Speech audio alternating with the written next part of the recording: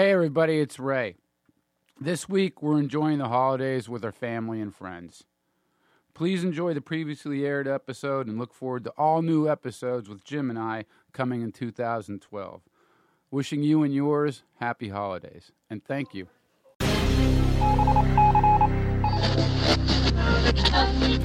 You're listening to the Ace Broadcasting Network.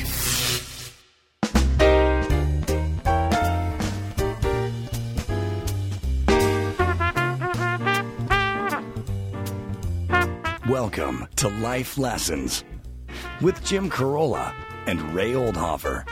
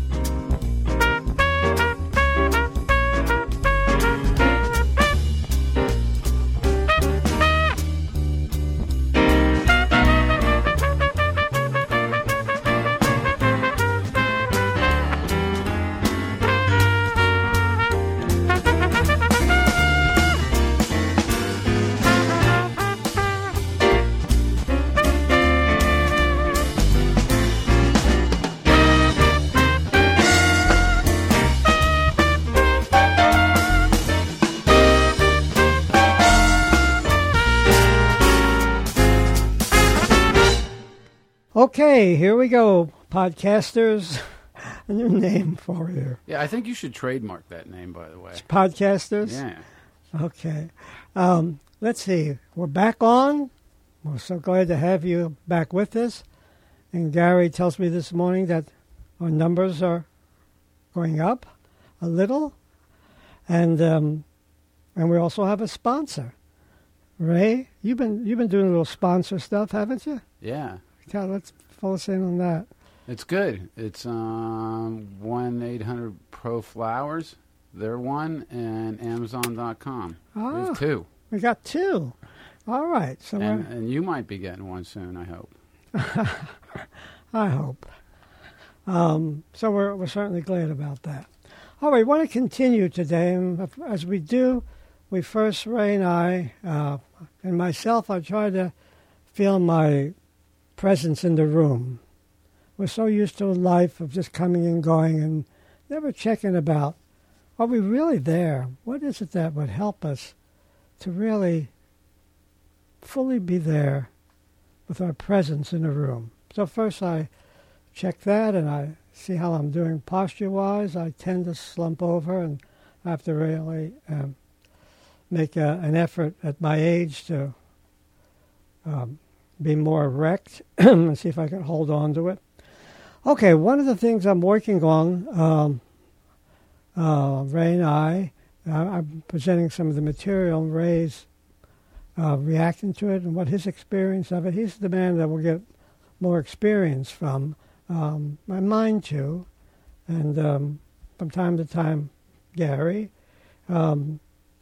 So what I'm trying to do is take the tools of Western psychology connected with Eastern schools and Eastern religions and to find commonalities within those two that could help us begin to see what tools we might need if we took on a serious journey.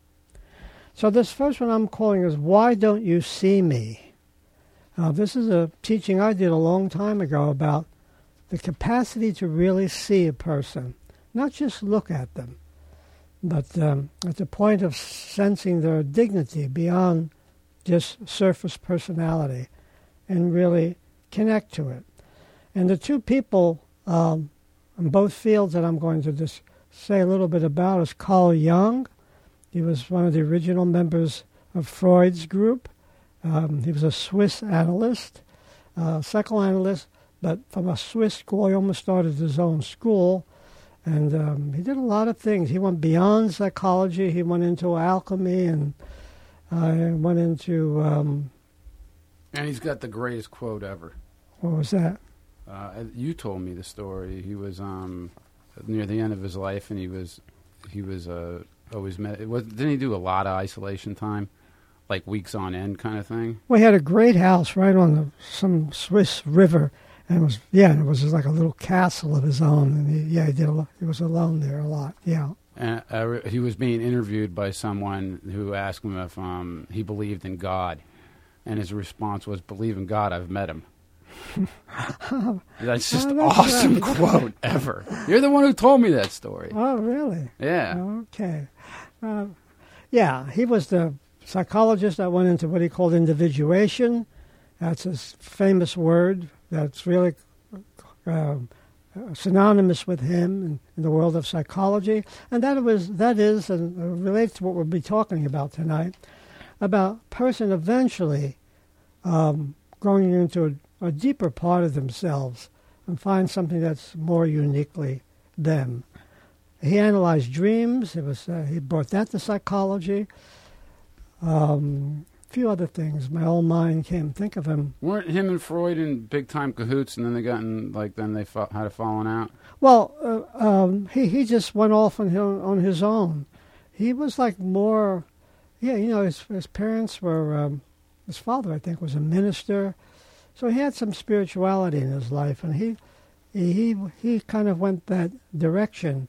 But by also understanding the Indian philosophy and Zen and all that, he kind of got that into it too.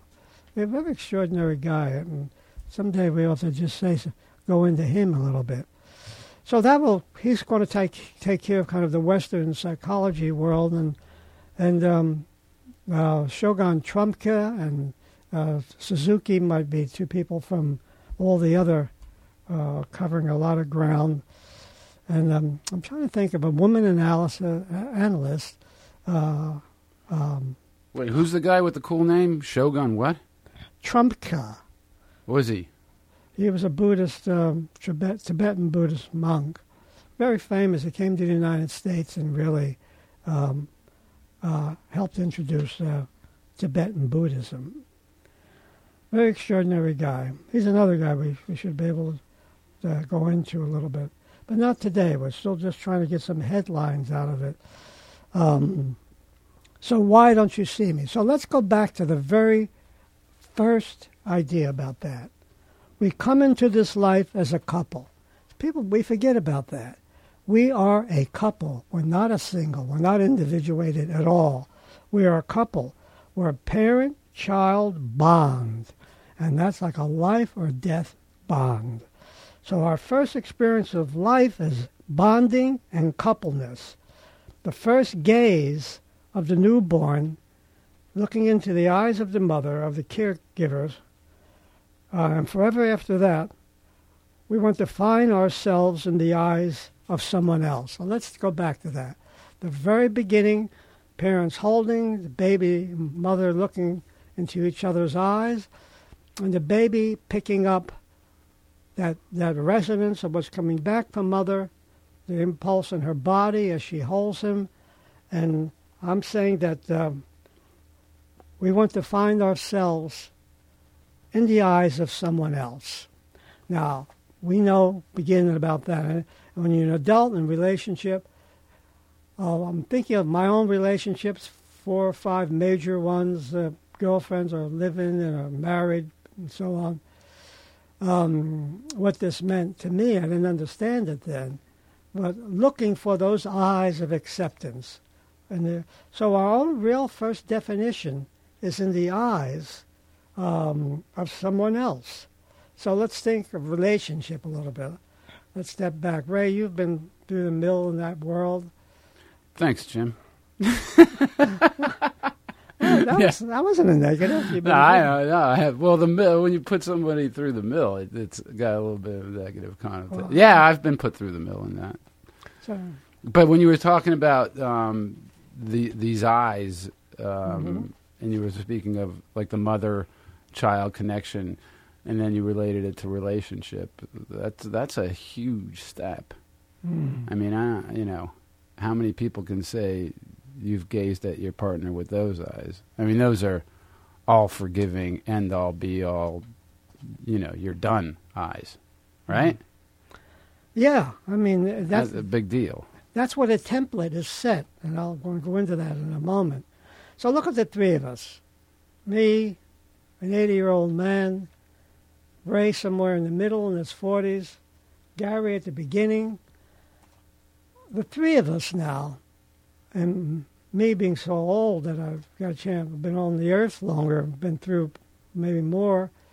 But the three of us, and all people, really, to different degrees, the eyes of someone else that could look at us in a way where we feel at home, or feel like it's like to a truer part of ourselves. But those bondings that took place, which I'm going to call a template, that we're going to carry the rest of our life, that template of how that went between mother or the caregivers and baby. So we start off life with an imperfect relationship, this pair, and we continue to make imperfect relationships the rest of our life. Now, so you're saying it's Pete and repeat from the get-go? Right. Like you're going to replicate whatever you got right. when you were gazed at mom. Like, let's say my mom might have been angry. So you're going to seek angry relationship? Well, you're going to try for acceptance. So was I think our mothers have some similar. My mother was chronically irritated and, had a difficult life and worked in the sweatshops of the world and was away. She had to find babysitting for me, or I roamed the neighborhood. I went on the corner. But so wanting someone that will not just respond in that way, though we may be attracted early to someone that is not accepting. It's not some kind of pure science, but we've been hurt and wounded. That's all went underground, but there's a template is underground. And it's going to have different dynamics in different relationships. But at least to be aware that it's a bonding template and it's not conscious. That's the first part. Hey, with that said, Jim, can we get a quick word in from our sponsors? Sure. Hey, everybody, you shop at Amazon.com. Like I don't, but you probably do. You know how convenient it is, and you know what great deals you get always. If you want to support the show, and I hope you do, every time you shop at Amazon, use the Amazon link on our site to get there. You support us with every purchase. You can even bookmark it, and we really appreciate it. Unbeatable convenience, amazing prices, great shipping rates. I love Amazon.com just because they support us, and I hope you do too. So please do. Thanks, Amazon. So, Jim, what you're saying, so let's say, my mom was personified struggle, a little bit angry, a little edgy. But I see that I definitely bring all of those things to my relationships, and I'm even conscious of it. I mean, I see it. I see my behaviors, and then I'll look at it and I'll go, wow, I've done this before. I mean, now it's out in the light more so. but I do definitely get that it's underground, because I've had many a relationship where it was underground and you were just on, and it was a template. It was like already fixed in stone what you did. And it was going to be drama, and there's going to be fights, there's going to be this, there's going to be, I mean, they were all predictable. Yep. Super predictable. God, that sucks. Yeah, but we're going to understand that, try to understand that even more as we go along. And the Buddhist part of that, which is one of his first truths. I never went out with him. You never met him. First truth is life is inherently unsatisfactory. In other words, this is an area of a lot of frustration as we begin the road of what relationship is, to have it work. This frustration, just trying to find that in somebody else. And Buddha said, yeah, that's life has that. That's a life is, and at that level of mind, life is inherently unsatisfied. That's his first noble truth. So from the start of relationships, they're stressful. They could be stressful. And this is a matter of degree. It's really not anybody's fault, which is the other thing. But though couples eventually blame each other for all of this, but there's something working underground that's really, it's not particularly the fault of the person. It's this parent-child template formed in infancy, and it's intergenerational. That's another part of it. It's not just our general family that we grew up with. It's intergenerational. In other words, it's passed down from generation to generation to generation. It's in the whole generational line. I remember when you first told me that, and you told me that years ago, and I would just have this picture of like me in the room or with my significant other, whoever it might have been at the time, with like just loads of people standing behind you that are all jabbering in your ear at the same time, and you know, whatever their thing is, they got to get their point. That's what I would picture. And then I'd picture the other person with, you know, generations of their family behind them, and them in present. And then it makes you never, it puts you so you're never in the present. It dooms you. Yes, and see, that's part when we begin to work about what are some of the tools to help with that. And Buddhism has some of the tools in the mindfulness, but we'll wait till we get to that. Now, so we're walking around with this pain. We're not sure what it is. There's an unsatisfactory part of it. We begin to date, and we go in and out of that, how that goes, whether we're disappointed or what all that's going on. And one of our conscious defenses is of this habitual emotional patterns and rejections. So in other words, we need now kind of a immune system, a psychological immune system, you know, like our physical immune system to protect us. We get a kind of a psychological immune system, which is a way to try to ward off that pain, and particularly when it reaches another stage, the blaming of other people for that part. So the psychological immune system would be very Jungian, and I don't think he used that term exactly. And we're all walking around with it. And one of the big parts of that is projection. So we have the template, we have it in mind, and we're projecting it. But it doesn't feel like that. It feels like all the things we're seeing are really kind of perfectly the way it is what we It's the truth, man. That's right. She is exactly what I say she is. And if she would change and see me in a different way, things would be better. And examples like a projectionist showing the same film locked in his little unconscious projectionist room, and he just keeps running the same film. And if nothing intervenes with that, that's what it'll be for the rest of our life. It's like a real-life Groundhog Day. Yeah, something like that. So that projection means we impose our hidden templates on the ways we perceive another, especially when we're in the height of emotions, which is exactly like what falling in love is. When we're falling in love now, we have this search to be seen unconditionally, loved, to be understood and all that. This is the idealization of the beloved. So love begins with idealization. It's a normal part of falling in love, that we at the beginning, look how we describe first lovers. Go back. Though the change could be very different later. But think of that. Think of first falling in love.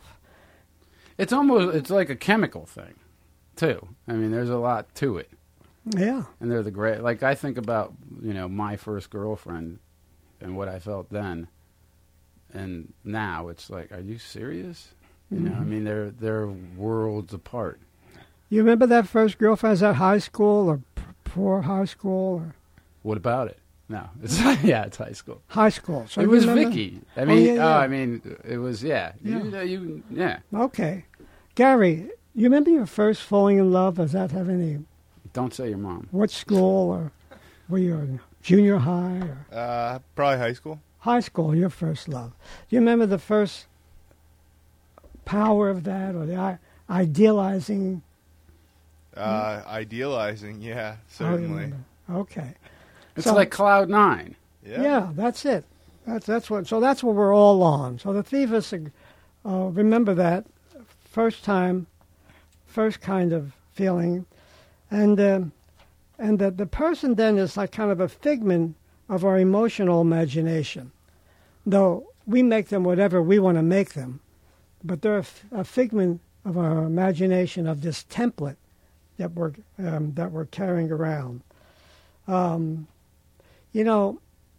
So let me wait to say that first before I get into that. But think of so many fairy tales have to do with once upon a time there was a king and a queen.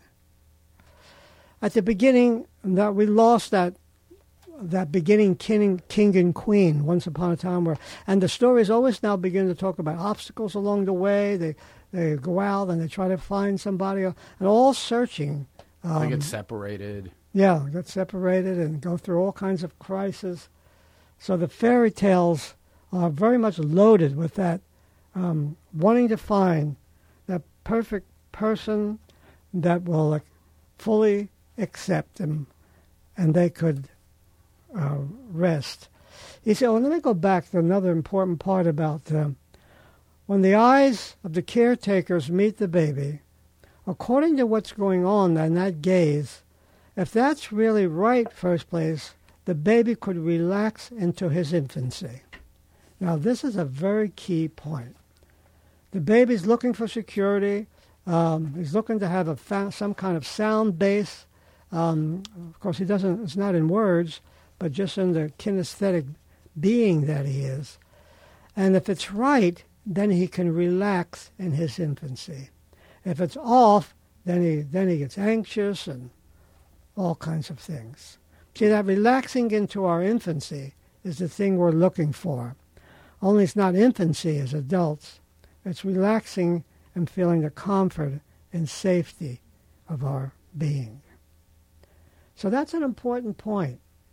Like, you can hang out with Lynn for, let's say, a couple of days, not really say anything, and be totally comfortable with each other, can't you? Without saying anything? Well, yeah. I mean, your relationship is beyond words, is what I'm getting at. Oh no, you're idealizing. Damn it! Come on, Jim. I was going somewhere here. That's not the way it works out. No, I mean, we have our separate lives, and we come together and go away and come together. It's no ideal situation. See, behind the part is this: the first heart we form is figment of imagination. This heart that's looking to be cured and realized by this relationship, that heart has to be gone through. There's struggles they're going to have to be going through, ensuing battles that's going to happen before that heart before you can get down to a real heart, which is not just a figment of an imaginary emotional heart. But that's a battle, and psychotherapy can really help in that situation. Some people, look, the gaze is not a black or white thing. And there's different levels of it. Some babies are much more accepted early in life, and they begin to relax into their infancy and their early childhood, and they're not as anxious, they're not as angry, they're in a little different state. And then there's the opposite of that. But there's things along the way. So the damage to our first hearts are different kinds of wounds. Some are easier. Sometimes, and they find mates that usually they can work some of this out with. But a lot of times it seems like the opposite templates attract or whatever, but all the maladies, it winds up being that everything that's wrong with it, because you're not looking at it within, that they seem to mesh. They seem to be in cahoots. Like, oh, that's a perfect couple for all the wrong reasons kind of shit. Mm-hmm. You know, I mean, you see it all the time. You're like, what are they doing together? And then you see them squabble, or you see, you know, just things you witness in other people's relationships or even your own. And it's like, hey, this is so in sync for all the wrong reasons. Because you haven't done that work on yourself, or you're not cognizant of it even. You know, you see patterns in couples, you know, that have been, it's like, you know, they've been together for 45 years and shouldn't have been together for 15 minutes. But you see it. Yeah, yeah. So in our own, let's think of ourselves now. Let's think of our parents for a moment. Just have a sense. And what's the sense of their relationship? How did we see it? Doesn't even mean we were right. But how do we sense and take in their relationship? And podcast folks, if you want to join us in this way, just come back, kind of get a little presence in yourself. Think of your parents. They may be alive, and you may be in touch with them, or one or the other, or they're in another state, and so on. What's a general sense? I'll start off myself with that. What I remember of my parents, how I saw it through my eyes, is that they were just at odds all the time. And I tried to get in between so they wouldn't fight. I worried about. They had arguments all the time. And I would try to get in between them. I would even be sick. I would try anything so they wouldn't be at each other all the time. And I became like a referee, and I wanted to do all I can to separate them and have them think about, look, how about me? I'm not feeling that well, and so they somehow would get off their own fighting. Ray, what sense do you have? Well, they weren't really compatible. You know, like Dad, you know, if an ambulance drove by our house when we were children, my father would go follow it. It was just bizarre stuff like that. And they were never in tune with each other. I think my mom was way more pragmatic, and Dad was more of a, you know, dreamer kind of thing. And they just didn't mesh well. You know, and I remember the arguments and stuff like that. But my role in it was, you know, there's a reason why I haven't been married, right? I mean, that was my example of relationship. And I didn't really see that as a really good time. You know, and I remember seeing that as a child and saying, you know, I don't think I want to do this. You know, and and then I would seek out, because I didn't have a lot of love or respect for my father, and I'd seek out like other male authority figures. Yeah. Like, you know, football coaches, you know, some teachers, Will Davis, who's a childhood friend of mine that I happened upon, you know, in the neighborhood kind of thing, guy building a boat. So, but my mom was always super strong, and she's the one who held everything together. That was like her role in the family. You know, but, you know, with my mom, you really couldn't do anything right either. Yeah, same thing with me. Yeah, my mother was too, and let me help you do the dishes, Mom. You do them wrong. Right. So we both got the same thing with that. I don't know, Gary, do you want to join this, or you want to log out, or sense of your parents? They're still alive, right? Yes, they're still alive. Any sense, just general. You don't have to reveal anything deep, or a general sense. You know, I had a very idealized sense of them for a long time. As I've grown up, I've come to see just, they're just normal people, just like me and you and anyone else. But, I've led a sheltered life when it comes to my parents. Okay. So, and that happens when we have a real idealization of a parent through the early years, and it sounds like Ray and I didn't have that too much. Gary had that somewhat. Then there's a part going through then having to work through the idealization to a more real sense of a relationship, for the relationship to be more real then. But that ensues that's not an easy one. That's one things have to be worked through and little confrontations. But once that happens, we could be closer to your parents, if that would happen. And a great help with that is always some kind of outside help. But some people are not geared for that. They're not really to see a counselor or something. I remember my mom was, because my mom was a little down on Jim, and she would perpetually bring this up for a while, and I went through a really hard struggle. This was like 3-4 years ago, something like that. No, longer than that. She's been dead this was like 5 years ago. And she was really getting on you. I go, listen, Ma, here's the deal. He's not the one who raised the fucked up kid, all right? And then she just looked at me, burst into tears, and I went, uh-oh. I crossed that line there. And we did get closer after that. I mean, we always had an understanding and with each other, especially when I was an adult. And, we did have that gaze and we did have that comfort with each other, especially when, the last 8 years of her life, she was struggling with cancer. And especially the last 2 years were really tough, but, I'd see her every day and, I'd make sure she was all right. And it was, it was good. Well, you can see what Ray and what they went through.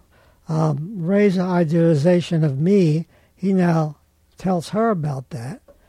And that's hard for her to hear. She doesn't want to hear that. No, I didn't defend you or anything. I just said, well, yeah, I did, but whatever, Jim. Right.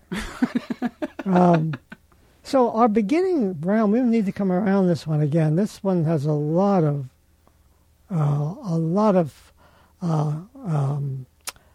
in our life for our podcast audience who is just beginning to think of this about who might have they idealized very early, and some of the relationships that didn't work out, and the other person sometimes doesn't buy our idealization. Sometimes when it goes long enough, then that pedestal we put them on, they fall off the pedestal because we see failures and weaknesses in them and so on. It's quite something. Relationship, remembering that we come into this world as a peer, and there's a tremendous bonding with that peer that depends on the trust of the survival of the baby. Even if their caretakers are unworthy and untrustworthy, makes no difference. That baby needs that badly, and that bond forms a template that we bring to all other relationships, particularly opposite sex relationships. Like an extreme one would be like the pro athlete who loves his, crack dealing dad or something like that. A lot of that. I mean, not a lot, but it's out there, and adores dad. It's a weird thing to be connected to. Mm-hmm. Yeah, I idealized my father, but I didn't know I just knew my mother was mad all the time, and when he was an unemployed trombone player. I mean, holy God, in a world where the depression is on, there's no money, and he's like trying to make it as a musician. And my mother's, all that kind of stuff. So I wanted to be a musician like him, so I idealized him. But I would have to face now what I know about him now, and he's been dead a long time, that I would have to go through something with my father, such as he wasn't really there in that sense. He was out kind of doing his stuff, and I went to his side, And my mother was just as... Did you replicate a lot of what he did? I mean, do you think about that? Like, were you not there at a level? Oh, sure. And he was passive, and he was escaping, and I certainly saw that as a way out. Like, was your mom the householder? Yeah. Oh, yeah. My mother worked and kept the house. They kept it going. Yeah, he didn't earn enough money. Just this one period when the war broke out, my mother went into the army workshop stuff. And of course, now they changed the uniforms. The tailoring now went to uniforms. And my father, for the first time, I've forgotten about that. First time in his life, he went to work. He went to work in Baldwin's Locomotives. That's in Chester, Pennsylvania, right outside of Philadelphia. A lot of my relatives and paisans went there to work when it was one of the largest manufacturer of train engines, I think, in the world. It was like a whole city. My brothers worked there and so on. And my father then, in those 40s, he played in the band at lunchtime. In other words, he played. It was like a little marching band, and when these guys these places were going 24 hours a day, in the heart of the war, they were building tanks now, and working around the clock, and they needed this march music at lunchtime. And playing over the... What was it, like motivational or something? Yeah, motivational, so right. it was to keep everybody morale up and get moving? Yeah, those marches, and like all John Philip Sousa kind of thing? Yeah, that's right. Wow. So that... then he worked for... But he also, when he wasn't playing his trombone there, they wanted to put him to work. See, all the men went to war, most of the men, and they needed people to work in the factories. Why didn't he? Was he too old? Yeah, I think he was a little beyond. He might have been like in his 30s. I think he was too old for the draft. So he worked in the parts department, but that was his only employment, and it only lasted, for a couple of years or less. But I remember when he came home, he was like in a workman's clothes, and you never saw your father in a workman's. I always saw him with a suit going to the union, trying to get a gig. And here I see him come out with a car, and he'd be like in these, what actually most fathers did in my world. They had their work clothes all the time. My father had his suit on, ready for a gig that he mostly never got. Okay, so I'm checking our time, and I see we're just right at the end. Podcasters, let us know. Is this a subject that's interesting for you about this template and relationships you get into? You could let us know. We can go on a little further with it. We only covered the surface of it, and we could, if it's interesting to you, we'll go a little further. Okay, so we're going to move on to our ending and do a little. We always go off with a little scat. 2, 3. My 20s. Oh, yeah. We're talking about what relationship is about. We're saying our first relationship is with our mamas, papas, caretakers, and however that went, we made a record of it. Okay, listen. Bop, bop, bee, bop, bee, bop, bop, doo day. Okay, Ray, here we go. Bop, bop, bee, bop, bop, bop, bee, doo day. Yeah, Steve Ray's getting out. You hear that? Bop, bop, bop, bop, doo, bop, bop, doo, doo, bop, bop, doo, da, lay, bop, bop, bop, bop, wow, you hear him? His head is shaking up and down. I mean, he's really feeling the groove. That means let's stop. Yeah, that means let's stop. I thought it meant he was in the groove. But he says, let's stop, so we'll see. All right, let's do a little more. Get down, Jim, go. 64th notes.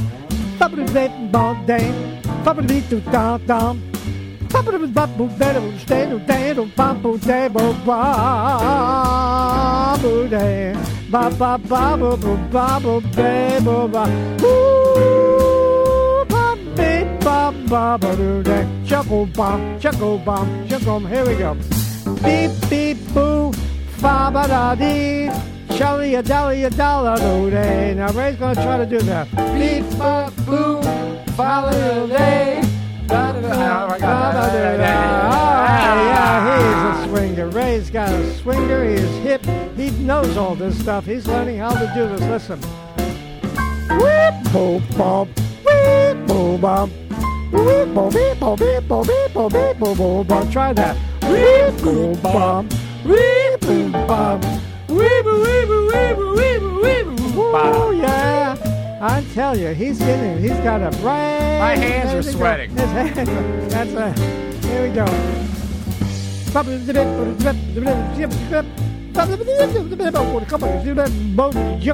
go, go, go, go, bo, bo, bo, bo, bo, ba, boo, ba, ba, boo, ba. Here we go. Ba, boo, ba, ba, boo, ba. Wrap it Ba, up, ba, Jim. ba, ba, boo, da, song. pum. Woo. Okay. Okay, bye, podcasters. See you next week.